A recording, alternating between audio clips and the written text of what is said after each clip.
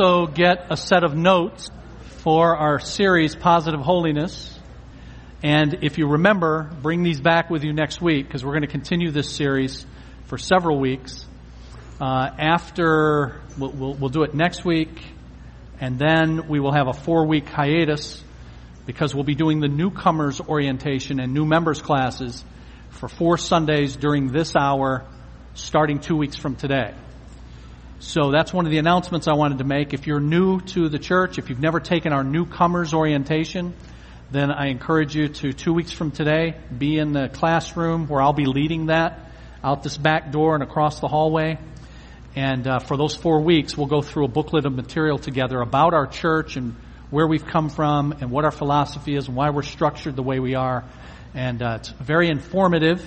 There's no pressure on you to make any decision with regard to the church. It's just to help you make an informed decision when you do. So if you're new, you've never taken that, I encourage you to do that.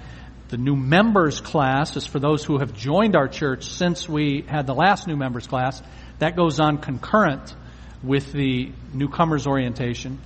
Pastor Larry leads that. And those of you that have joined since the last time we had it will get a direct invitation. So that one's by invitation. The class I lead is open, is an open class. Anybody who's new not only is invited but encouraged to come to that. The other thing I wanted to announce was baptism. That is coming up 2 weeks from today at 5 o'clock. So because the date is hastening, if you've been putting off putting in your application for baptism, you need to do that like right away. Today, that would be great. So get the 1-page application at the information center desk, fill that out, turn it into them, and then they'll get it to me and we'll go from there. All right, page 3 in our series, Positive Holiness. We just started this last week. And the title of the series, Positive Holiness, comes from what I explained last week. If you weren't here, the audio for that, as is the audio for all of our sermons and lessons, is on our website, so you can listen to that. But the gist of it is this, that holiness is first what we do before it is what we don't do. That's what I mean by positive holiness. By positive holiness, I don't mean good versus bad. I simply mean something that you actively do versus things you avoid. I mentioned last week that most of us think of holiness in terms of what you don't do. And we gave some of the reasons why we think that. We think that because, in fact, many of the commandments in Scripture are stated in the negative. Thou shalt not. There are prohibitions, lots of prohibitions. But Jesus told us that all of those thou shalt nots are all ways in order for us to achieve these 2 positive commands. Love the Lord your God with all of your heart, with all of your mind, with all of your soul. Love your neighbor as yourself. And all of the things we don't do are all because of what we're trying to do. So that's what I mean by positive holiness. Holiness is not just a list of rules for stuff to stay away from. And many of us have grown up in environments where if we were not taught that explicitly, that's what we caught. Holiness is a list of things to stay away from. Now, as we go forward in our series, we're going to see that there are things to stay away from. And if you're going to pursue the love of God and the love of neighbor, you need to stay away from a number of things. But it's not first what you don't do, it's first what it is you're trying to achieve. All right, we have some additional... You got one more? Boy, those are flying off the press. One more? You do. We need a faster copier, I think. We're going to pass the hat for a faster copier here soon. All right, we got another one that somebody just gave up. I don't know that I'm thrilled with that. Here, I don't want mine. Give it to somebody else. All right, more to come, I think. So that's what we mean by the title, Positive Holiness. You see the subtitle of it, top of page 3, In the World but Not of the World. We're going to talk about then today what that means. Because in order to pursue holiness, you also have to understand what worldliness is and have a good understanding of what that means, what the world is according to the Bible, and then how to be apart from it. So the title of this is You Shall Know the Truth, and the Truth Shall Make You Odd. And the reason I say it that way is because the word holiness, as we saw last week, means set apart, separate. That's what holiness means. And the Lord says, you are to be holy as I am holy. The Bible calls us many times, quote, God's holy people, God's set apart people. The church, the word church in your New Testament, is the Greek word ekklesia. That is a compound of two words, kaleo, which means call, and ek, which means out. So the church is comprised of the called out people, called out of the world and to God. So if you're going to be holy, you got to understand this idea then of being set apart, being separate, having been called out of the world and to God. And the truth is then, you do that and you're going to be different from other people. You are going to march to the beat of a different drummer if you're going to be holy. And that's why I use this word odd. Not odd of your own foolish making.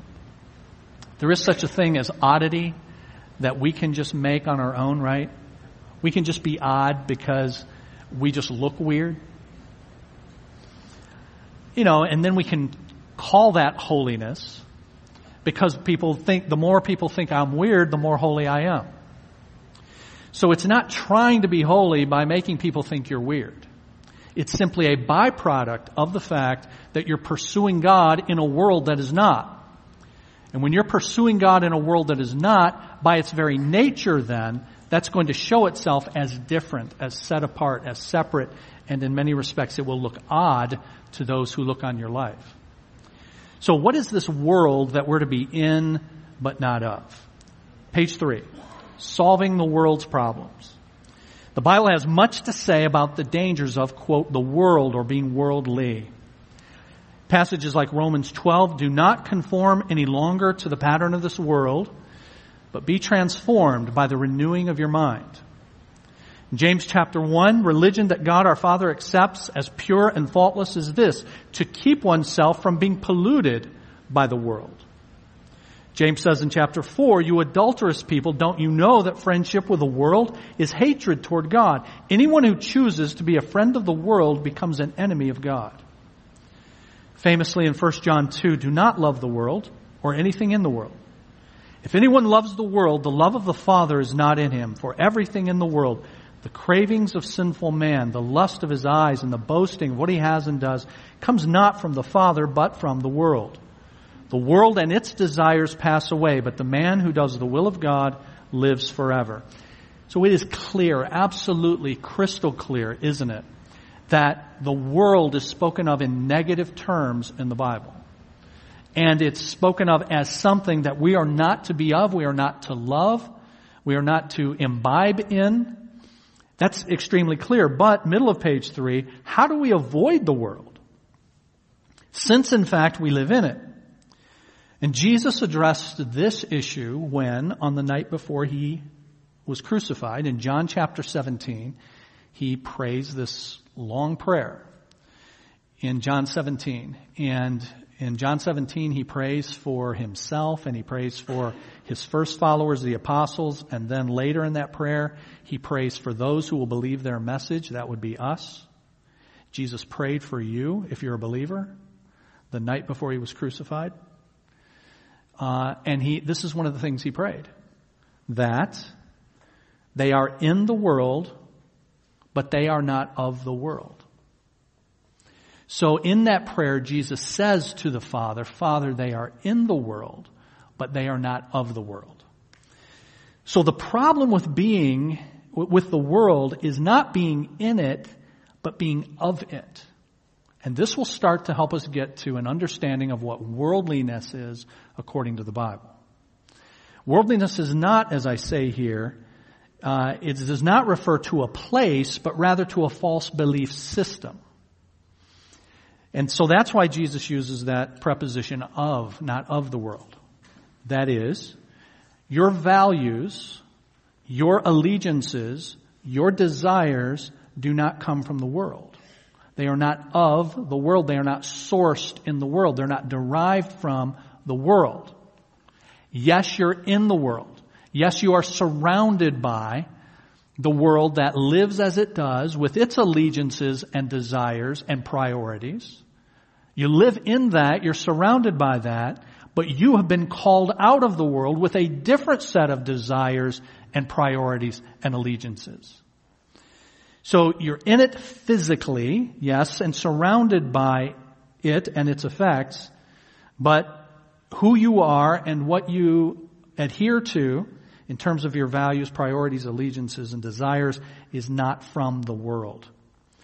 So it can be defined on page 3 as follows. The world is the thoughts, the opinions, the maxims, the speculations, the hopes, impulses, aims, aspirations at any time that current in the world, which at every moment of our lives we inhale, again inevitably exhale. Wow. That's basically saying the world and its values and desires and allegiances are like the air you breathe. You're surrounded by it. Yes, you are in it. And you've got to be careful. We are being called not to then imbibe it, not to take that in and not to allow that to then shape us. So clearly something is wrong with the world. And therefore we must avoid being contaminated by it. But how do we do that? Jesus gave the answer in that same prayer in John chapter 17. Not only does he say to the Father, Father, they are in the world, but they are not of the world. But then he says this in verse 17. He says, sanctify them by the truth. Your word is truth. So they're in the world, but they do not derive their allegiances, values, desires, priorities from the world. They're not sourced in the world. They don't come from the world. But how are they going to maintain a life that is separate from the world in terms of those values, priorities, allegiances, desires? How are they going to do that? They're going to be continually sanctified by the truth, and your word is truth. Sanctify means be made holy.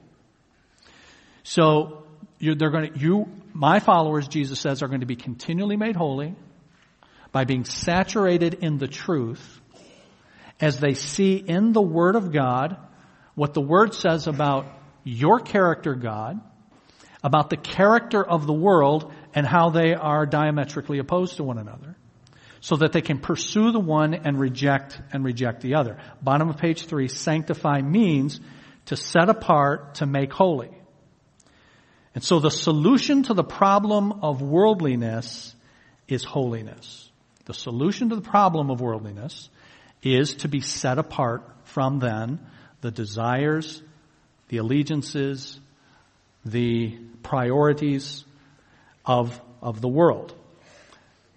The solution to the problem of worldliness is holiness, and here's why. Because worldliness is idolatry. So I'm going to explain that.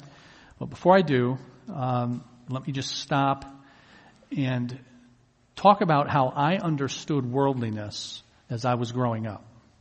And this may be the way some of you understood worldliness as well. I grew up Pentecostal. Most of you know that. My dad was the pastor of our church until he died. His brother, my uncle, took over the church when he died when I was 11. I was in the Pentecostal church all the way up through 18. And the Pentecostal church is born out of something called the Holiness movement. The Holiness movement.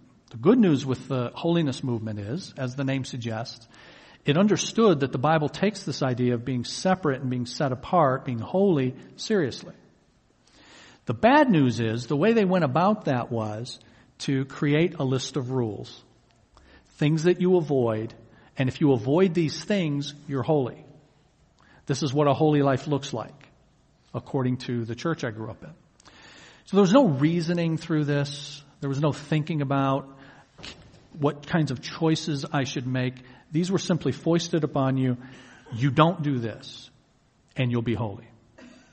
Now, if it was not explicitly taught that way, that was the way it was caught. And I've talked to some of you, even after last week's message, and you said, yep, that's what I got when I was growing up.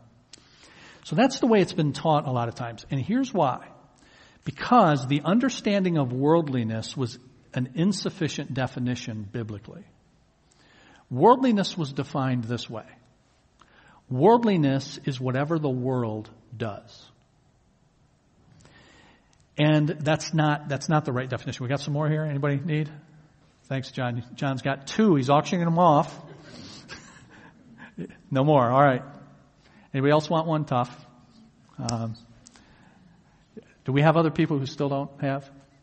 All right. We need some more back here too. Okay.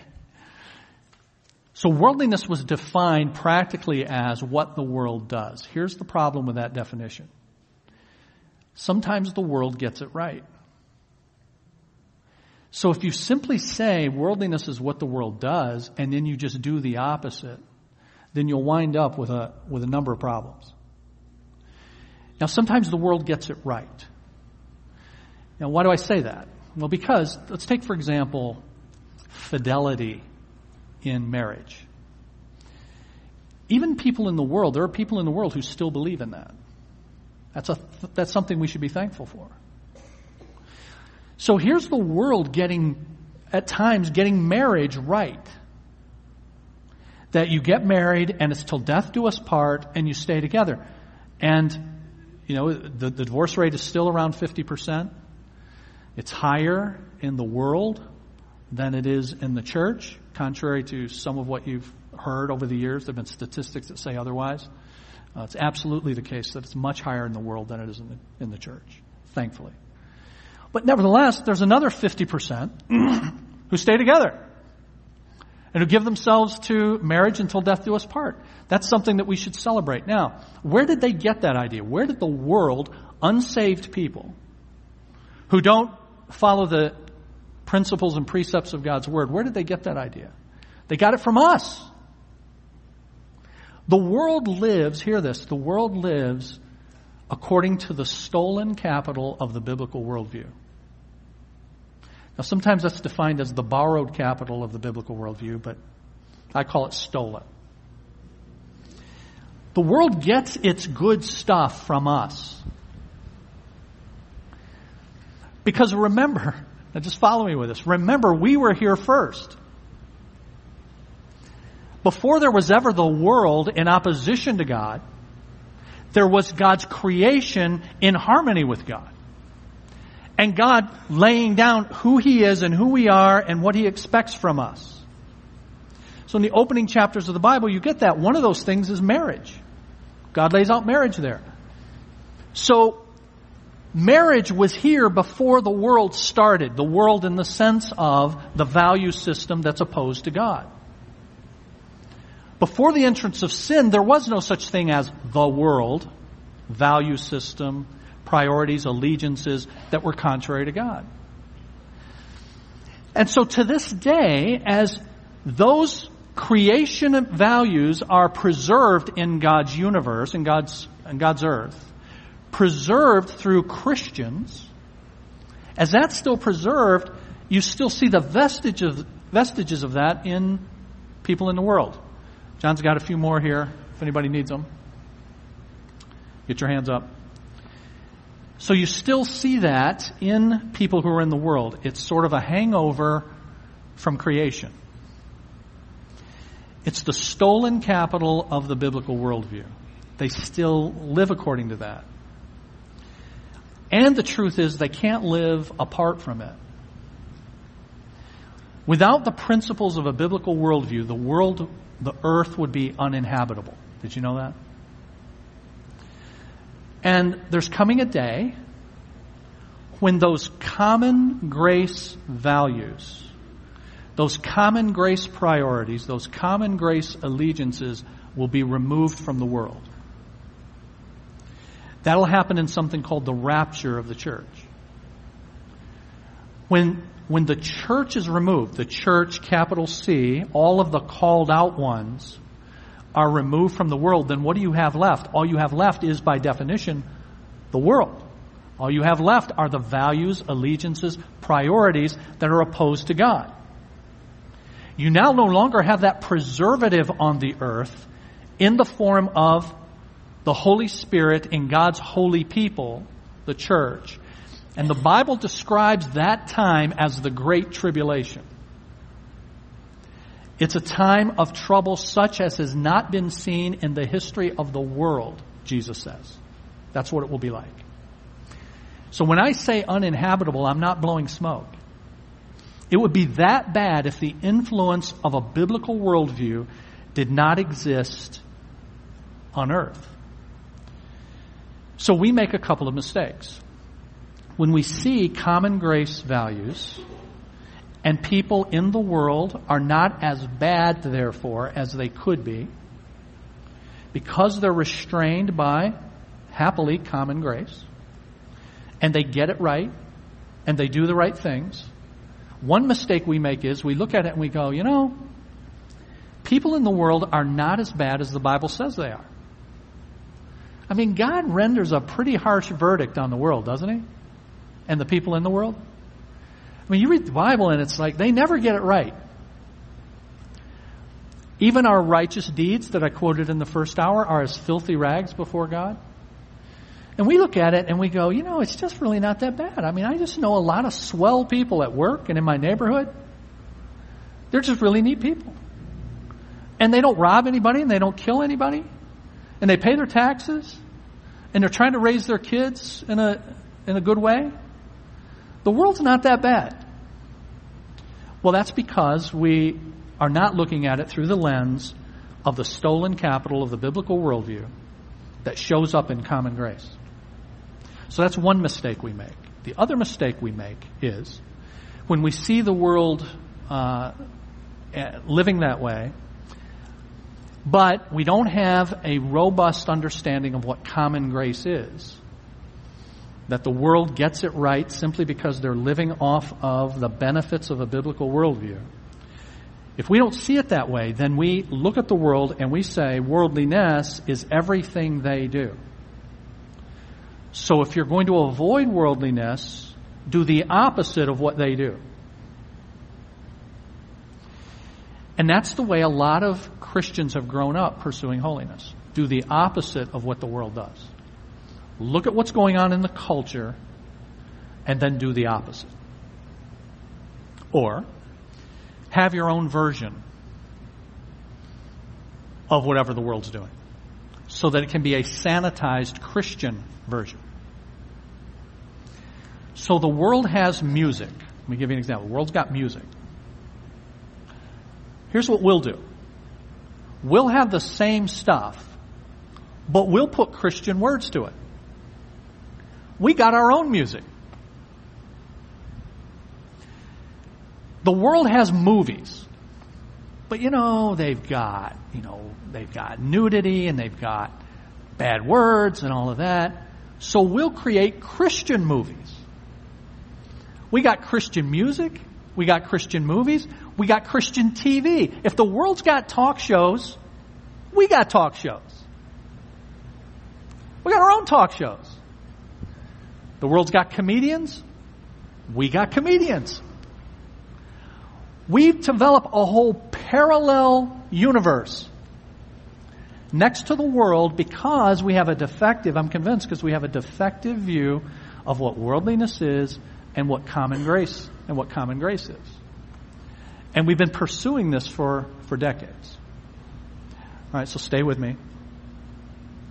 So this is the kind of thing practically it creates. We go to a celebration. We Christians go to a celebration. A celebration of whatever. A graduation, a wedding. And we don't quite know how to celebrate. We don't know what to do. Because I've been to celebrations that the world does, and I see what they do. For example, they dance. Well then, whatever we do celebrating, make sure you don't do that. Because that would be what the world does. That would be worldly. That's the way we define it. So we find ourselves in this kind of odd situation where on the one hand, we have the joy of the Lord, we have the joy of His created world and His grace seen in His world through even common grace, but we don't know what to do with it. If the world does it, we can't do it. And that is a false definition of holiness, a false definition of worldliness that does not take into account common grace and the fact that the world, therefore, sometimes gets it right. So, stay with me some more. Jesus says we're in the world but not of the world. There are 4 relationships that you could have, then, to the world. 4. Let me give them to you. You can be not in the world and not of the world. Now, that's not what Jesus says. He says be in the world and not of the world. But you could try to have a relationship that says I'm not in and not of. What would that mean? Not of means, as I've said, the source of your values, allegiances, priorities, desires is different than the world. It comes from the Lord. But you're also not in the world. That means you have physically separated yourself from the people who do live according to those values. Not in and not of. Now, who would the modern day people who do that, who would that be? That would be Amish people. That would be a monastic lifestyle. That would be in practice the way I grew up in my Pentecostal church. Not of, we physically separated ourselves. So you can try that, not in but not of, but that's not what Jesus said. You can be in and you can be in and you can be of the world, in the world and of the world. Who's that? Well, that's your average pagan, right? That's your average unbeliever. That's like most everybody. They're in it and they're of it. Or, you can be, here's a third one. You can be not in and not of. You can be both in and of. You can be not in and still be of. What's that? That means you physically separate yourself. You create your own Christian ghetto. That is, you start all your own stuff. You have all your own parallel stuff. Whatever you can do, we can do better. We want to do the stuff you're doing, but we know we can't because you do it. Therefore, we'll start our own versions of it. So we've got, as I said earlier, the Christian version of everything.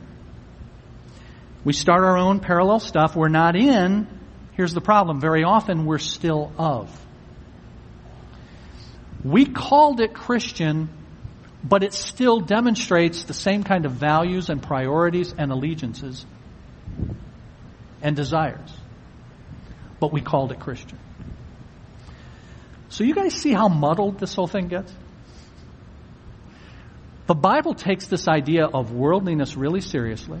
It takes the idea of separation from the world very seriously. But if you don't have a proper definition of what worldliness is, what holiness is, and what common grace is, you will have that kind of... Now, the proper approach is the fourth one, and it's what Jesus said. You're in it, but you're not of it. You don't create your own Christian ghetto. And you analyze now the culture to see what vestiges of common grace are present in the culture that we can actually participate in because we actually invented them. They stole that from us. The world stole joy in God's creation from us. Did you know that? Exulting in and praising in God's creation, they stole from us. And yet we've allowed them to do it, and we go, we can't because you are.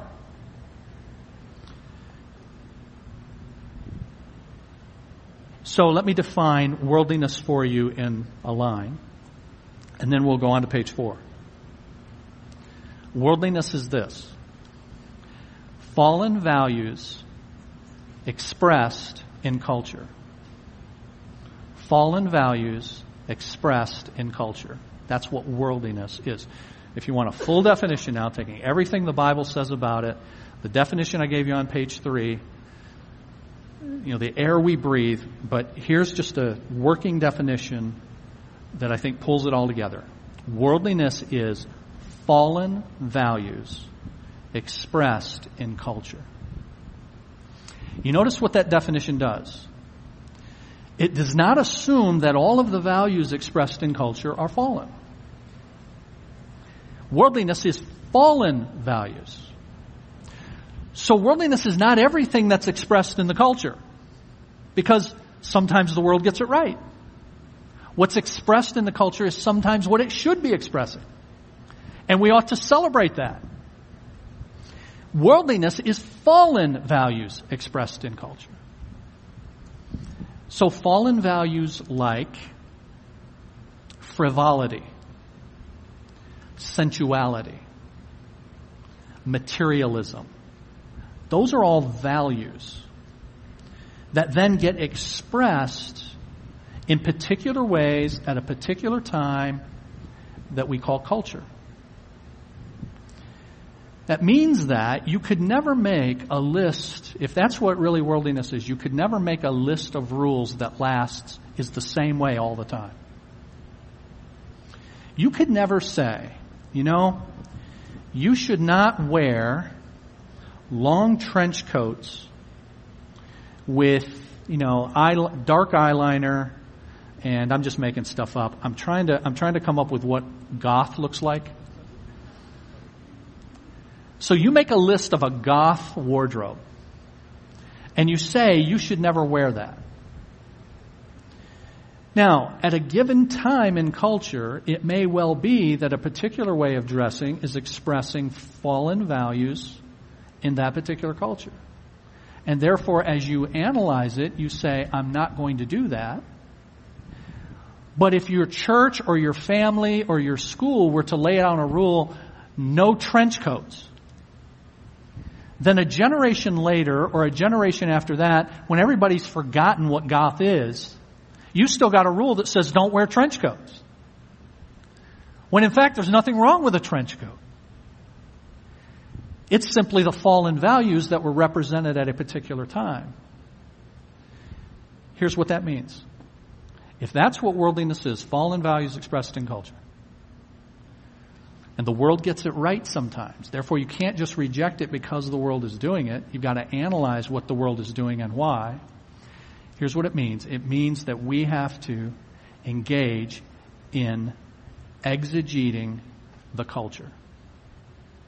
Exegeting the culture. All right, analyzing the culture. But what it is you're looking at what the culture is doing, and you're analyzing what it's doing to determine, to discern whether or not what it's doing and the way it's doing it is expressing fallen values or common grace values. The mere fact that it's doing whatever it's doing doesn't answer the question, because sometimes they get it right. It may be common grace, but it may well be fallen values that are being expressed in what the world is doing.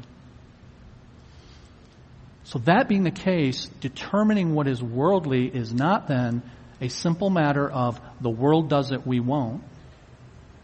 It's certainly not a simple matter of here's the list and this list will last until Jesus comes back. It's at your place and your time on God's earth, you and I applying the principles and precepts of the Word to what the world is doing, and we are analyzing it, we are exegeting it, to determine if what it's doing is common grace or what it's doing is fallen values. So, I want you to think about this. We'll get to this in a lesson in more detail later, but think about it for now. So can stuff you wear today, July 9th, 2017, can things you wear express worldliness? If worldliness is fallen values expressed in culture, then can things you wear express worldliness? So all of a sudden it's not so simple as to say, as many of us did when we were teenagers. Maybe you're a teenager in here, we've got a handful of them that the poor souls are left over and didn't go to Mexico and so didn't even have your class today. They've dragged you in here. I apologize. A teenager, a young adult, but we've done this, or we are now hearing it from our kids.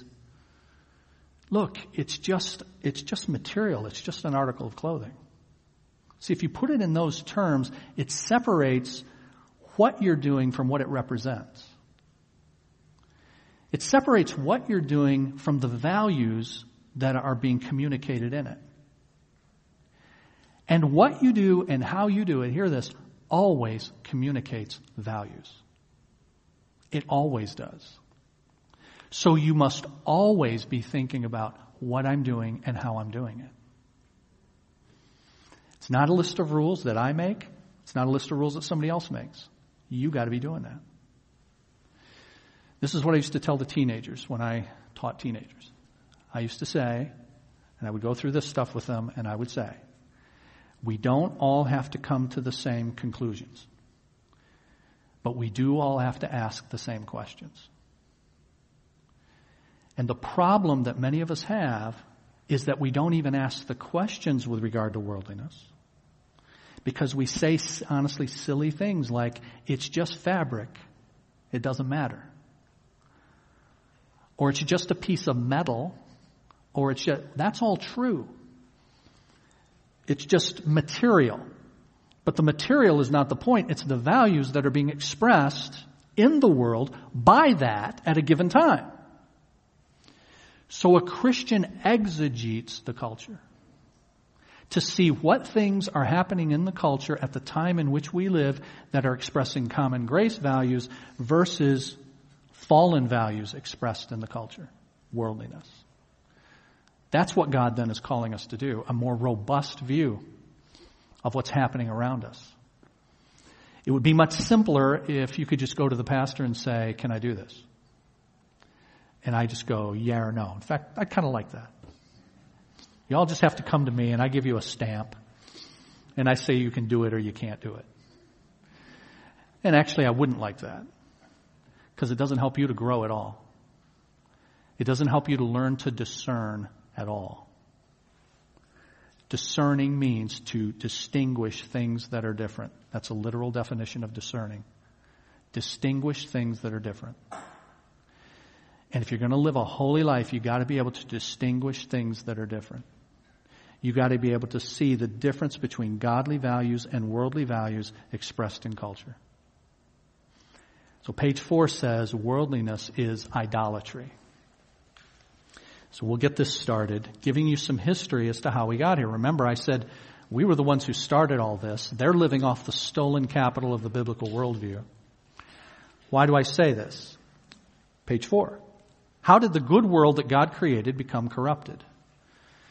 The Bible presents it in 2 phases, creation and fall. In the beginning, there was truth. And God made humanity to receive God's revelation. So we were made with the ability to receive God's truth from His mouth. And we didn't have to go to school to learn how to do that. We didn't have to go to language school. The first man and the first woman were made by God to hear His voice and understand it and to be in tune with it. We were made to receive God's revelation, making known to us His truth. We were further made to interpret God's revelation. His revelation not just in His words, but His revelation about His character in creation itself. You know, the Bible teaches that. That revelation, that word revelation means the making known of God's character. So God is making known who He is through His word, but also through His world, through His creation. And we were made to interpret God's creation, His revelation of Himself in that. We were made to look at His world and to work it and subdue it and preserve it. All the stuff that God told Adam to do in Genesis chapter 2. Interpreting and mimicking God, modeling God in being creative in the world that He gave us to care for. And then thirdly, we were made to be worshipers. We receive God's revelation, we interpret God's revelation, and we were made to be worshipers. Everything that a human being does is a matter of worship. Every last thing and every breath you take is a matter of worship. The question is not, does one person worship and another person doesn't? The question is, who or what do they worship? Everybody worships every moment of every day.